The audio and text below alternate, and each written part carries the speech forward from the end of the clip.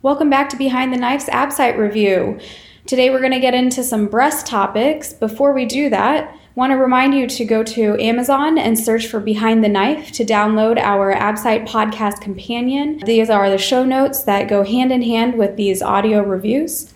In addition, the quick hits topics for some of the uncovered topics in our podcast are available on our Facebook page, so make sure to follow us there. Follow us on Twitter, subscribe to our YouTube channel where there's additional AbSite content, and make sure, as always, to subscribe to our podcast and give us reviews. Good luck studying, and Jason, let's get into it. All right, let's jump right into our breast AbSite review. This is, we've got a lot of requests to do breast, and this is a very, very high yield topic, so let's go through it. So let's start with some high yield anatomy. So, woo. Something that's asked often is the axillary nodal basins. There's 3 levels, level 1, 2, and 3. What are the 3 levels of the axillary nodes? Level 1 is lateral to the pec minor. Level 2 is underneath the pec minor. And level 3 is medial to the pec minor. So again, all in relationship to the pectoralis minor muscle. Yep, lateral to medial. So level 1 is the most lateral, level 2 is under the pec, and then high up in the axilla, and medial to the pec minor is level 3. Let's talk about some nerves. So Kevin, there are some important nerves you need to know surgically, specifically when doing things like an axillary dissection. So can you walk us through the major nerves you need to know, and what they innervate, and then what the deficit is?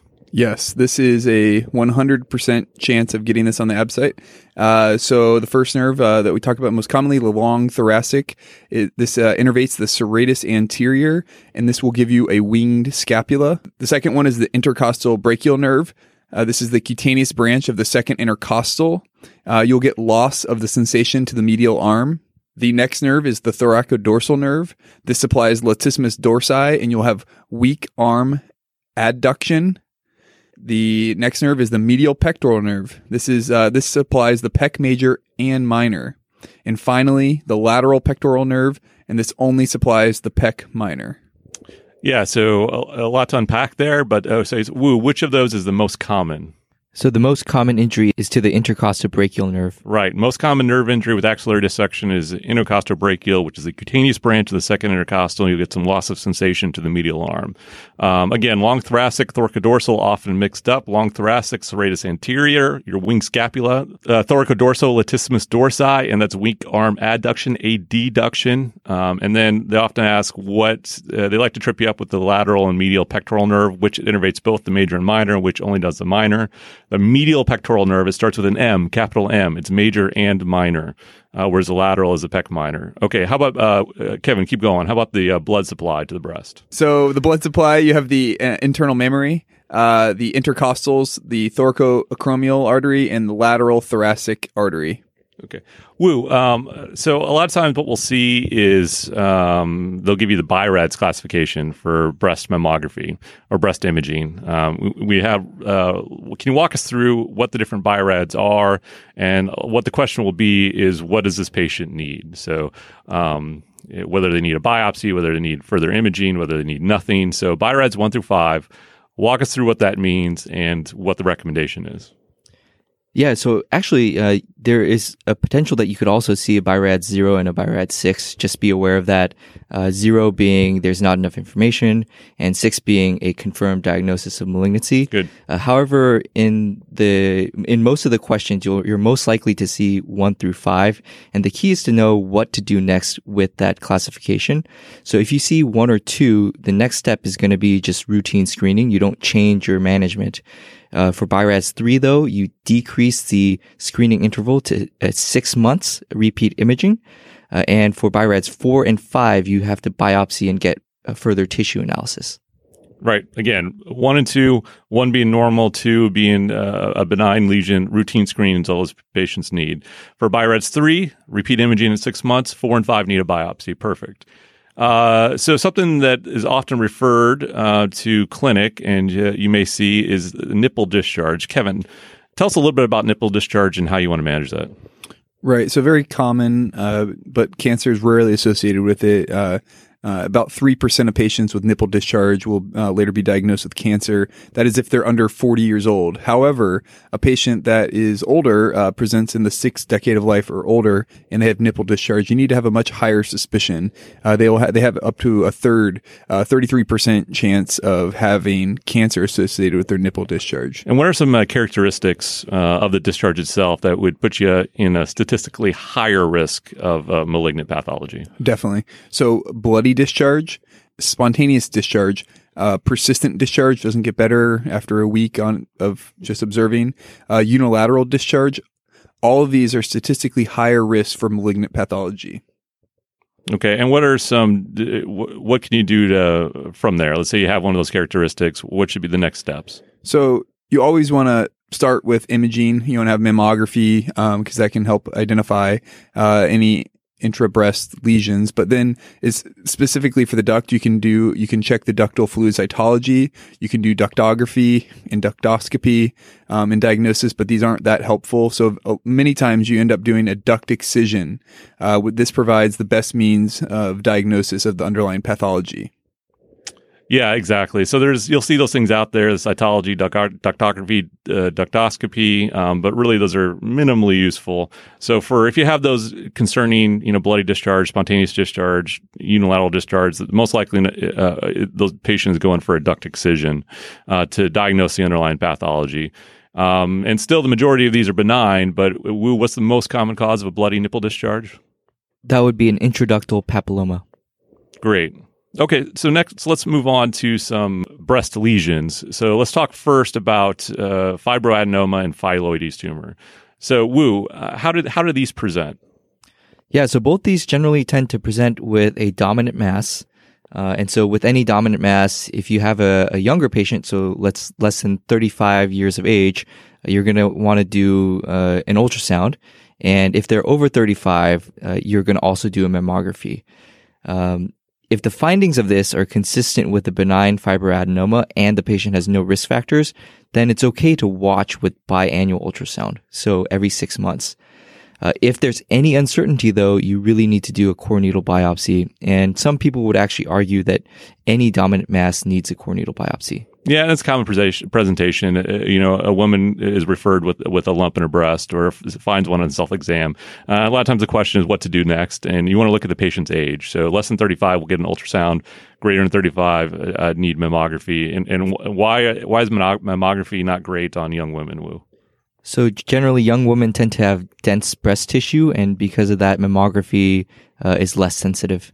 Yeah. I think most of these, like if it's very clinically consistent with a benign fibroadenoma and all the imaging kind of matches up, and the woman has absolutely no risk factors, then like you say, it is okay to watch that if they're under 35. I think a large majority of these are probably going to get some form of biopsy, and that's okay too, especially if the person is anxious about it, doesn't want to live with it, that type of thing. How about if it's a cyst? What do you want to do with a cyst if you see that on your ultrasound?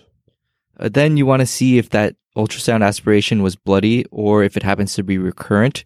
If those are the case, then you want to send for cytology. Okay. And tell me about phylloides tumor. Let's say you get a biopsy or, it comes back as phylloides tumor. How do you want to treat that?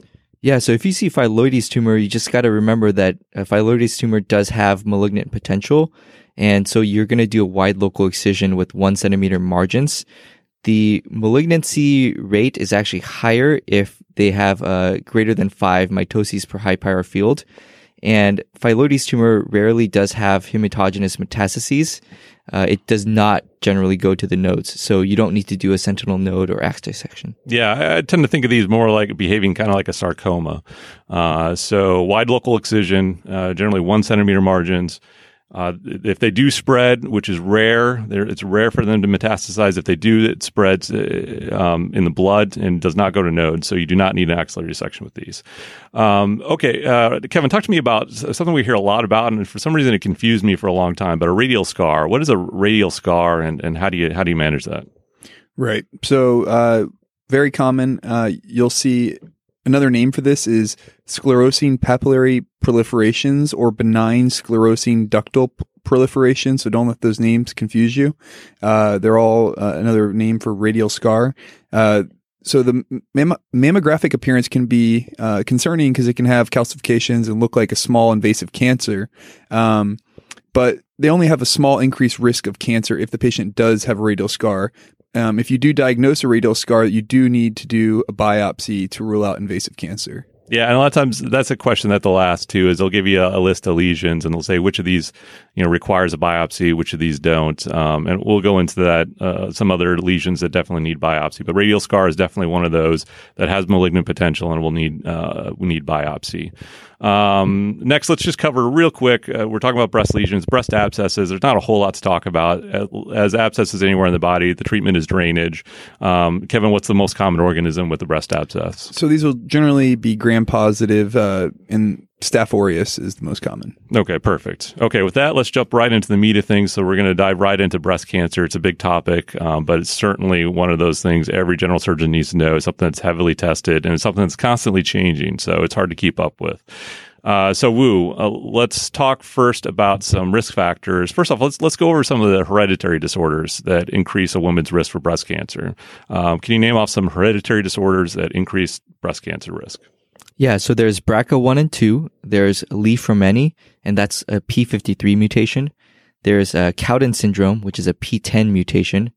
There's Peutz-Jeghers, which is a STK11 mutation. And there's also a CDH1, which is associated with gastric cancer. Yep, gastric cancer and breast cancer, CDH1. That's one of the newer ones that I've seen pop up, several times in a test or practice test type situation. But the big ones obviously are BRCA1, BRCA2. How much does that increase a woman's risk of breast cancer, Kevin? So it's a 10 to 20-fold increased risk of breast cancer. So they have a 30 to 60% chance of having breast cancer by the age of 60. Yep. So those are your big ones. Those are the big ones they like to ask. When we talk about other risk factors for breast cancer, there's several different models out there. Probably the most known one is the Gale model, and that's the one that's likely to be asked. So what is the Gale model, and what goes into it, Kevin? So this calculates a woman's risk of developing breast cancer within the next 5 years and within her lifetime. The components of this are age at menarche, age at the time of the first child that was born, family history of breast cancer, specifically mother, sister, daughter, number of past breast biopsies, number of breast biopsies showing atypical hyperplasia, the race and ethnicity, and that completes the so those are just good. You don't really necessarily have to memorize. It's a probability score that it comes up that gives you a percentage. It can be useful in counseling patients at what the risk for breast cancer is when they're trying to decide what surgical procedure, whether or not they want to undergo surgery, those type of things.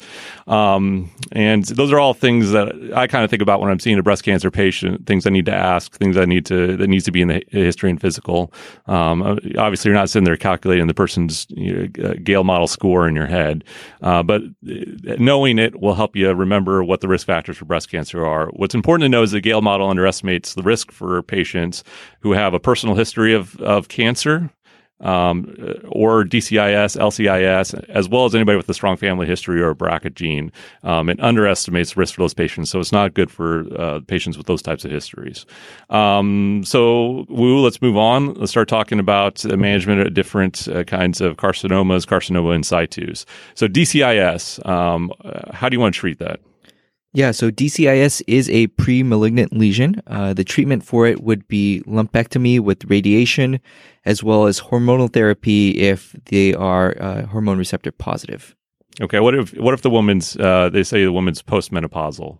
Yeah, so in that case, instead of using tamoxifen, like for a premenopausal woman, you would use an aromatase inhibitor.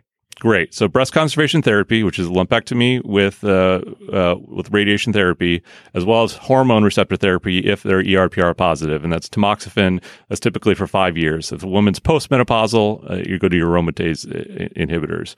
Are there any patients where mastectomy is an option? Yeah, so you might consider mastectomy if the patient has a large lesion, has multi-quadrant disease, or has any contraindication to post-op radiation. So when you're doing a mastectomy, the big thing though is you want to consider a sentinel lymph node biopsy if performing the mastectomy for DCIS, is up to 25% of DCIS may show an invasive component on the final pathology. Great, and that's how it's going to show up, is that it's a patient that's going to undergo a mastectomy for a DCIS. Normally, you would not have to evaluate the lymph nodes with DCIS, but if you're doing a mastectomy, you kind of, and then that gets upstaged to an invasive cancer, you've kind of composed yourself for that sentinel lymph node. You've disrupted all lymphatic channels. So if you're doing a mastectomy for DCIS, for any of those reasons you mentioned, you want to consider doing a sentinel lymph node. Kevin, what kind of margins do you need for DCIS? So the general understanding I have for margins of DCIS is you actually need a 2 millimeter margin. The reason that this differs from invasive ductal cancer versus DCIS is because invasive ductal cancer, you just need a negative ink at the tumor specimen. But for DCIS, it spreads along the basement membrane, and so can be kind of contiguous. So you need a larger margin to confirm that there's no further DCIS spreading along that basement membrane. So I would go with 2 millimeter margins. Yeah, this is one of those areas that's kind of controversial. So it's probably unlikely to show up on the outside. The NCCN guidelines say you need at least a 1 millimeter margin. But like you say, funny enough, the margins for DCIS are a little bit more controversial than the margins for invasive cancer. How about, how do you counsel your patients for post-op breast radiation? What's survival of mastectomy versus breast conservation? What does adding radiation to breast conservation do for the patient? So it's very important to have this discussion because it's a big difference. Post-op whole breast radiation after a lumpectomy for DCIS will decrease the risk of recurrence by 50%, though in the long-term studies has not shown an impact on overall survival. Right. And when you're counseling, you want to say, you want to tell them mastectomy versus breast conservation has equal survival rates. There is an increased risk of recurrence with breast conservation, but the overall survival is the same. Adding radiation, like you say, reduces that risk of recurrence by 50%, but does not affect the overall survival. Okay, so LCIS. How is LCIS different than DCIS? Yeah, so LCIS is not a pre-malignant lesion, and it marks increased risk of cancer development in both breasts.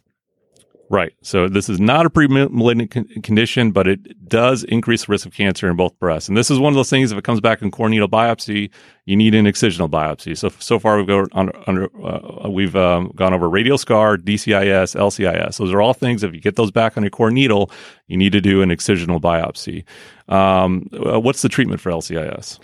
So this is somewhat controversial, but generally you're going to want to do a wire localized excision to rule out an invasive component or DCIS. Okay, so let's say you do that. You do your wire localized excision, and you're at tumor board, and the pathology comes back with you have a positive no invasive component, no DCIS, but you have a positive margin on your LCIS. How do you want to manage that patient? At that point, you're surgically complete.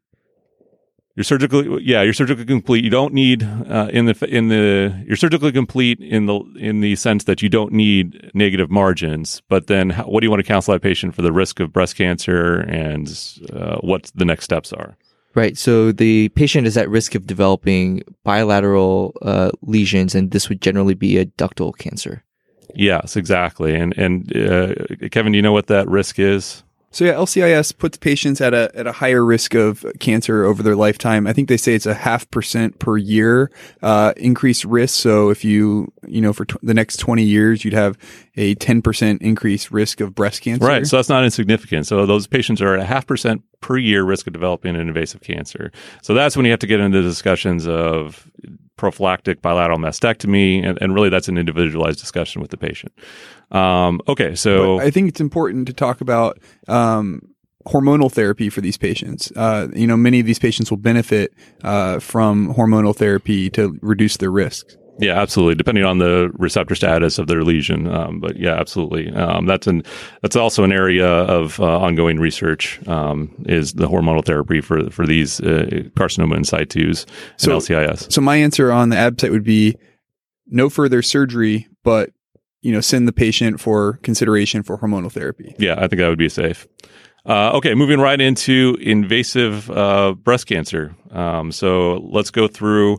This is one of those ones where you have to know the staging. So there's lots of nuances and substages. But Kevin, how do you want to just break down the T and M? What's a good way of breaking it down, thinking about it for the ABSITE? Yeah. So a must know, unfortunately, T1, 0 to 2 centimeters. T2, 2 to 5 centimeters. T3, greater than 5 centimeters. And then if it is invading the chest wall or skin involvement, you now have a T4 tumor. Great. 0 to 2, 2 to 5, greater than 5, and then invasion in the chest wall or skin. Now, how about if it invades into the pec major muscle? Is that considered chest wall invasion? No, it's not. All right. What about your nodal staging? So yeah, for the nodal staging, 1 to 3 nodes is N1, 4 to 9 nodes is N2, and then if there's 10 or more nodes, or supra or infraclavicular nodes, you have an N3 disease. Okay. And your M staging is always my favorite. Your favorite. Distal Mets is M1. Okay. So we have that. Now, Wu, how do you want to break that down? So that's our T, and that's a good, way of breaking down the T, N, and M that I think is not overly complicated and good enough for the boards. How about the staging? Yeah, stage 1, so think of a small tumor that has no nodes, so a T1, N0, M0. For stage 2, think of a larger tumor or having minor nodal involvement. So T3, N0 or T2, N1, again, N1 being 1 to 3 nodes. So for stage 3, this is broken up into 3A, 3B, and 3C. For 3A and 3B, there's local invasion or more nodes. So think of your T4, N0 or your T3, N2. And uniquely, there's a stage 3C, and for that, think of any clavicular nodes. So for this, you can have any T stage, but it's going to be N3 disease. And stage 4 would be any distant metastasis. Yeah, this is unfortunately one of those ones where it's kind of getting in the weeds there, the 3A, 3BC, but as you'll see here in a minute, that does make some real management decisions. So anytime there's a distinction that is a branch point for management, you need to know it. So we need to know that 3A, 3B, 3C, unfortunately, when it comes into guiding our treatment. Okay, so treatment. So Kevin, how about your early stages, stage 1 and 2? So stage 1 and 2 breast cancer, so to review, that would be small tumors with no nodes or larger tumors with minor node involvement. For these patients, you can generally do surgery first, followed by adjuvant chemo and RADS if it's indicated. So primarily, we are doing breast conservation therapy now. So for a small tumor, the patient can undergo a lumpectomy and whole breast radiation, which would be considered equivalent to a mastectomy. Yep. So a survival equivalent to mastectomy. So early stage 1, 2, surgery first, generally lumpectomy, whole breast radiation, and then you add on, depending on your findings, you'll have adjuvant chemo, adjuvant hormone therapy. What are some contraindications to going with the breast conservation route? So all patients that have breast conservation therapy are going to require radiation after. So any patient that is not a candidate for radiation cannot undergo breast conservation therapy. So patients that are pregnant and would require radiation during their pregnancy would be an absolute contraindication. If they have multicentric disease, this would be a contraindication. And then positive pathologic margins after re-excision would be a contraindication to breast conservation therapy. Then there's some more relative risks to, relative contraindications to breast conservation therapy. And this would be a patient that's had previous radiation because now they're not a candidate for further radiation, or if they have any active connective tissue diseases such as scleroderma. And then if the tumor is greater than 5 centimeters, they would fall outside of being able to undergo breast conservation therapy. Yeah, I think the big ones are, there's an important caveat there. Obviously, not all pregnant patients. It's just pregnant patients that would require radiation during the pregnancy. So those early trimester pregnancies. Most common ones you're going to see are that multicentric disease, or, patients, if they have a positive margin on the first excision and they have a re-excision, they still have positive margins. Those patients are no longer candidates for breast conservation therapy. Okay. Wu, let's move on to some more advanced. So let's talk about locally advanced operable tumors. So we're talking about, your stage 3A. So review for us, what's stage 3A again? So stage 3A is local invasion or more nodes. So think of your T4, N0, again, T4 being involvement of chest wall or skin, and either that or T3, N2. And T3, again, was greater than 5 centimeters in size. N2 was 4 to 9 lymph nodes. Okay. So yeah, we'll lump this into that category. It's hard for me to think about, stage 3A, 3B, 3C, but if I think about locally advanced operable tumors, so they're tumors that are resectable, but they're locally advanced, how do you want to approach those patients? Yeah, so for these patients, you're going to either do surgery first or think about doing neoadjuvant therapy for downstaging depending on individual patient and tumor factors. Okay, so yeah, these are the patients that may fall into that neoadjuvant therapy. Depending on maybe the tumor's large and the patient wants to undergo breast conservation therapy. Maybe you can downstage that tumor and make that patient who would have been a mastectomy now a candidate for breast conservation therapy. Okay, well, how about locally advanced inoperable tumors? So these are really your stage 3B, 3C patients. So these are patients who kind of have more extensive nodal involvement. How do you want to handle those patients? Yeah, and again, remember that 3C was the clavicular nodes. So for these patients, locally advanced inoperable tumors, you're going to do neoadjuvant therapy first, and try to downstage that, and then you can do surgery if the patient responds to this. Okay, and Kevin, easy one, stage 4 disease. How do you manage those patients? Primary chemotherapy. Okay. Let's talk a little bit about surgical axillary staging. So this is something that has changed recently. It's certainly changed since my time taking the boards. The answer has changed. So, Kevin, surgical axillary staging, how do you want to approach that for invasive carcinomas? So all patients that have invasive tumors need to have a sentinel lymph node biopsy.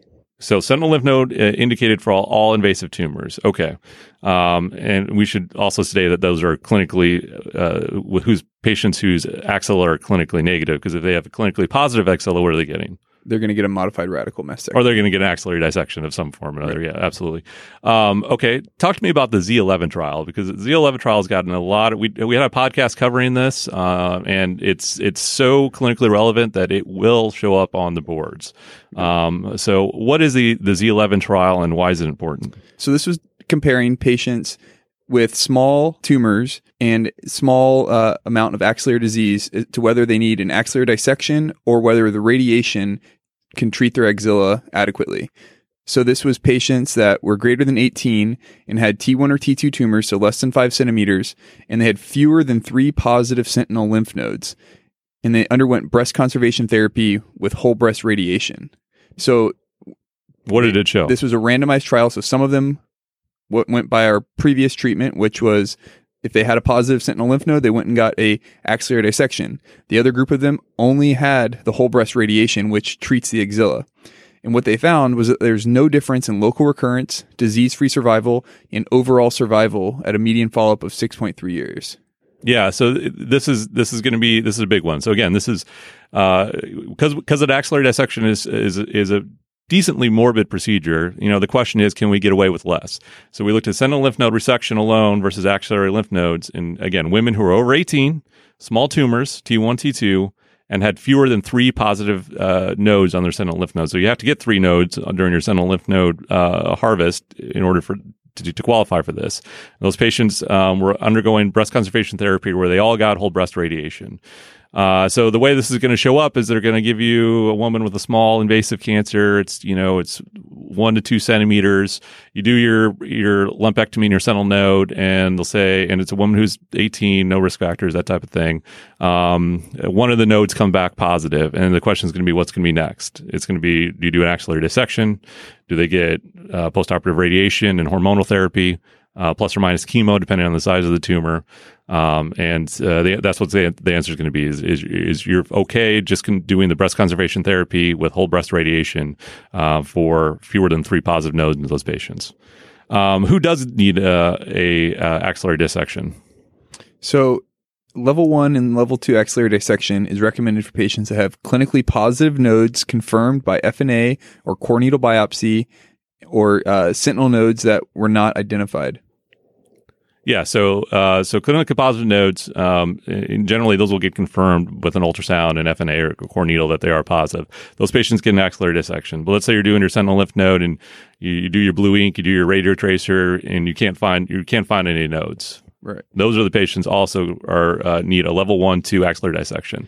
And I think it's important if they give you a choice, if you have a patient that you're evaluating in your clinic and they have palpable nodes, I think you're going to choose the answer of you're going to confirm that those nodes have cancer in them with an ultrasound and FNA or core needle biopsy. Yeah, I think so. I think these days that is the right answer, if that's an option for you. And one other point I just want to point out is for breast cancer, it's a level 1 and level 2 axillary lymph node dissection, and you do not do a level 3 axillary lymph node dissection. Yeah. So why are you making that distinction? How else does that show up on the website? So they'll give you a melanoma that has a positive sentinel lymph node, and that patient needs levels 1, 2, Absolutely. and 3. Don't choose a level 1, 2, because they'll give you that as an option. A level 1, 2 dissection for melanoma. Those need a 3-level axillary dissection. Okay, we've been talking, breast conservation therapy. We've mentioned a few times, patients plus or minus chemotherapy for these invasive cancers. But who gets chemotherapy with invasive breast cancer? Yeah, this is a complicated question. In reality, there's going to be a discussion based on individual risk of relapse, predicted sensitivity to a particular treatment based on oncotyping, all that. But for the ABSITE, you're going to give chemotherapy for tumors greater than 1 centimeter, positive nodes, or triple negative nodes. The one caveat to that is in hormone receptor positive patients that have node negative tumors with favorable oncotype, in those patients, post-op hormonal therapy alone is an option, and you might be able to get away without chemotherapy. Yeah, this question is getting more and more complex as we get into these different oncotyping things, and it's like I said, it's really a tumor board discussion, who gets chemotherapy or not. But like you say, for the ABSITE, for the boards, at this point, what I would know is tumors greater than 1 centimeter, positive nodes, or triple negative tumors all get chemotherapy. What do I mean? What do we mean when we say triple negative tumors? ER, PR, HER2 are all negative. Yep. Those are we know those to be typically more aggressive. They're not eligible for the adjuvant therapies, the hormonal, the Herceptin, those type of things. And they're generally found in the younger patients, like the 18-year-old breast cancer patient that you started this with. Yeah. Okay, so chemotherapy, Kevin, what would be like for the boards? What's your regimen, your chemotherapy regimen? Right. So just stick with TAC, TAC. So you'll have your taxanes, your adriamycins, or also called doxorubicin, and cyclophosphamide. Yeah, again, this is a very complex topic that we're not going to get into. For the boards, this is what I would know. This would be my regimen of choice I would reach to. Something that's commonly tested are the side effects of these different things. So real quick, Kevin, side effects of the taxanes, the docetaxel? That would be peripheral neuropathy. Peripheral neuropathy for the taxanes, adriamycin, or doxorubicin? Cardiomyopathy. And cyclophosphamide? Hemorrhagic cystitis. Yep. And what do you give for to reduce the risk of hemorrhagic cystitis with cyclophosphamide? Mesna. We covered this a little bit, but who do we think about neoadjuvant therapy for? So neoadjuvant therapy is good for locally advanced or inoperable tumors. So again, your inflammatory, your N2, N3, or your T4 lesions. Or think about neoadjuvant therapy for tumors that are too large relative to the rest of the breast for breast conservation therapy, and the patient requests breast conservation therapy. Good. Okay, so we've covered chemotherapy. Let's move on to radiotherapy. Again, we've covered it, but what's the benefit of radiation therapy with breast conservation? So whole breast radiation decreases local recurrence and improves survival. After lumpectomy, whole breast irradiation with boost to tumor bed is strongly recommended. And do you give your radiotherapy before or after chemotherapy? You give it after the chemotherapy. Okay. And we'll hear sometimes about doing radiation to the regional nodal basin. What are your thoughts on that? Yeah, so for women with 4 or more positive lymph nodes, radiation to the supraclavicular, infraclavicular, and axillary lymph nodes is often recommended. And if the cancer is in the central to inner area of the breast, then radiation also may be recommended to the internal mammary lymph node. For women who have 1 to 3 positive tumors, the role of radiation is more likely to fall into the gray zone and will depend on the individual tumor characteristics. Yeah, again, this is a complex topic, and if anybody out there is a radiation oncologist, they're going to eat us alive because this is a very complex topic, and it's not this simple. But again, for the boards, for me, what I would know is 4 or more nodes gets a nodal basin, a boost radiation to the nodal basin. In reality, again, I know it's way more complicated than that. Okay, how about your patient, your 85, your 90-year-old patient who comes in with a breast cancer? What's the role of radiation in those older patients? So if you have a woman who's age greater than 70 with clinically negative nodes and an ER positive T1 breast cancer, then you might be able to get away with hormonal therapy, lumpectomy, negative margins. but not have to do radiation. Yeah, and this is out of the NCCN guidelines. Again, this is your older patients who undergo lumpectomy, have negative margins. They have hormone receptor positive tumors that are small. In those patients, you can sometimes get away without radiation and just do lumpectomy with hormonal therapy alone. I don't know if that's kind of getting in the weeds a little bit. It'd be unusual for something like that to show up on the app site, but it's important to know nonetheless. How about after a mastectomy? Who gets radiation after a mastectomy, Kevin? So for patients that have had a mastectomy, they are recommended to have radiation to the chest wall and regional lymph nodes if they have positive axillary lymph nodes, as well as if they have tumors greater than 5 centimeters or have a positive margin. Yeah, so certainly positive margins greater than 5 centimeters on the outside. I would answer they get some radiation to the chest wall and to the regional lymph nodes. Okay, we talked a little bit about hormonal therapy. Who gets hormonal therapy? All hormone-positive tumors should receive 5 years of tamoxifen or an aromatase inhibitor for postmenopausal women. Perfect. Okay. And what about that third marker, that HER2? So let's say they're HER2 positive. What's the treatment for that? Trastuzumab, also known as Herceptin, for 1 year for HER2 positive tumors. Yep. So again, tamoxifen or aromatase inhibitors, the treatment's 5 years for hormone receptor positive, Herceptin or trastuzumab for 1 year for HER2 positive tumors. Okay. Moving on a little bit. So how about inflammatory breast cancer? What is that and how do you want to manage it? Yeah, so inflammatory breast cancer is characterized by rapid diffuse involvement of the entire breast with cutaneous erythema and peau d'orange, changes in the breast skin, and this is secondary to dermal lymphatic invasion with cancer cells. So all of these are considered T4D tumors and therefore at least stage 3B. To treat these, start with chemoradiation up front. If the patient responds, then do a modified radical mastectomy. Yeah, so I think this would fall under that locally advanced non-operable tumors initially. So these need neoadjuvant therapy. Chemorads first, and then modified radical mastectomy is going to be the answer. Chemorads followed by modified radical mastectomy for inflammatory breast cancer. And this is going to be a picture question, so know what this looks like. Okay, Kevin, Paget's disease of the breast. What is that, and what do you do with it? So this is patients that have eczematous changes with scaling and ulceration of the skin and nipple. This is a marker of underlying malignancies. These cancers are generally hormone receptor negative and HER2 positive. Characteristically, the cells will have a clear cytoplasm and enlarged nuclei.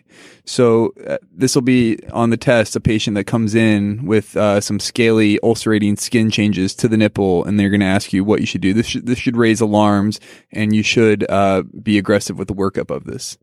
And how do you want to treat? So if it qualifies for breast conservation therapy based on what we discussed, they can undergo breast conservation therapy.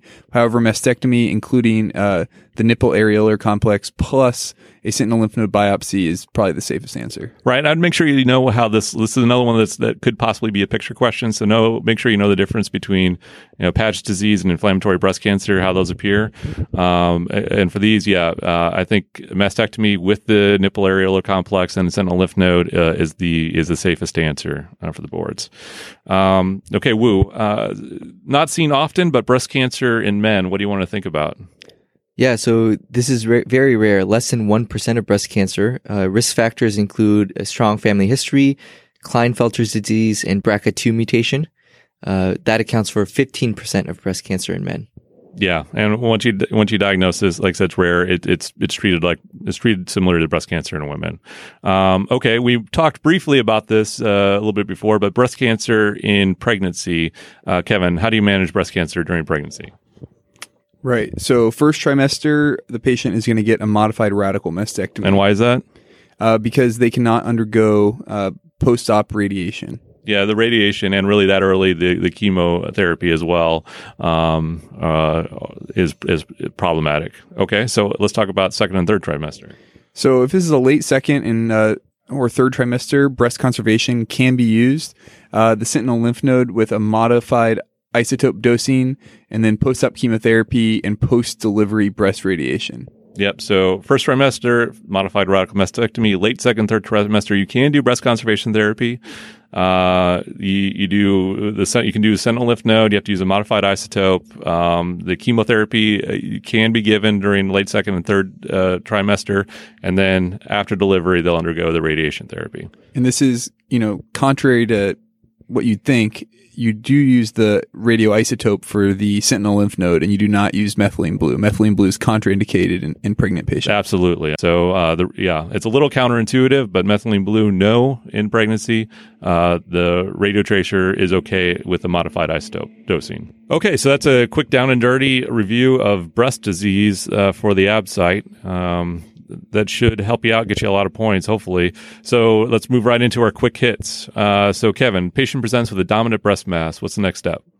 Imaging, bilateral mammography, and consider ultrasound depending on the age of the patient. Yep, imaging. So that's a common question. Do you have a breast mass? They'll want you to do some kind of biopsy, take it to the OR, back up, slow down, get some imaging. And again, younger women under 35, it's going to be ultrasound. Over 35, it's going to be bilateral mammography. Okay, concerning lesion on mammography, the core needle biopsy returns normal. What's your next step? Yeah, so think discordant findings, and so go on to do an excisional biopsy. Right, exactly. Kevin, what are the most common sites for breast cancer metastasis? So it's the bone, lung, brain, and liver. What about, so let's say you have a lesion and it's 0.1 millimeter of tumor cell deposits. Yeah, isolated tumor cell deposits are not considered metastatic disease. Right, so that's not M1 disease, those isolated tumor deposits of less than 0.2 millimeters. Okay, BRCA1 and BRCA2, we talked about it. So what other cancers are those patients at risk for, and what is the cumulative risk of those cancers, Yeah, so that's breast and ovarian. So for BRCA1, it's roughly 65% breast. For ovary is 40%. For BRCA2, it's 45% for breast and 10% for ovary. Right. So BRCA1 has a higher risk of ovarian cancer, 40%. BRCA2, a little bit lower risk of breast cancer, a little bit lower risk of ovary cancer. BRCA1 is first at everything. It's at the highest risk of breast cancer and the highest risk of ovarian cancer. What are the side effects of tamoxifen, Kevin? So, very common question: thromboembolism, DVT, PE, and then there is a risk of uterine cancer. Okay. And we talked about bone being a common metastasis for breast cancer. Why is that? Yeah, that's because of Batson's plexus. That's a valveless venous system that allows direct metastasis to the bone. Okay, Kevin, you have a patient that's referred to you that has a tender palpable cord on the outer quadrant of the breast. What is it, and how do you treat it? So likely this is Mondor's disease. So it could be superficial thrombophlebitis is the clinical name for it. The treatment would be NSAIDs. That being said, you want to make sure that these patients, if they're at the appropriate age, that they should be undergoing mammography screening. They should have all of that in order to make sure that there's no underlying malignancy. Sure. And Kevin, I'm going to stick with you on this one since you're a resident vascular expert. So you have a patient who has chronic lymphedema for 10 years following an axillary dissection and now presents with a dark purple lesion on the upper arm. What is it? So this is a lymphangiosarcoma called Stewart-Treves syndrome. And this is a very serious lesion that needs urgent surgery. Yep, Stewart-Treves or Treves syndrome. I'm not sure. Lymphangiosarcoma. So, okay, then that wraps it up. And that is a good one. Another picture question. So yeah, absolutely. Go Google that and look at the pictures. Lymphangiosarcoma or Stewart-Treves syndrome. Look that one up. That does it. That's a review of breast for the ABSITE and the general surgery boards.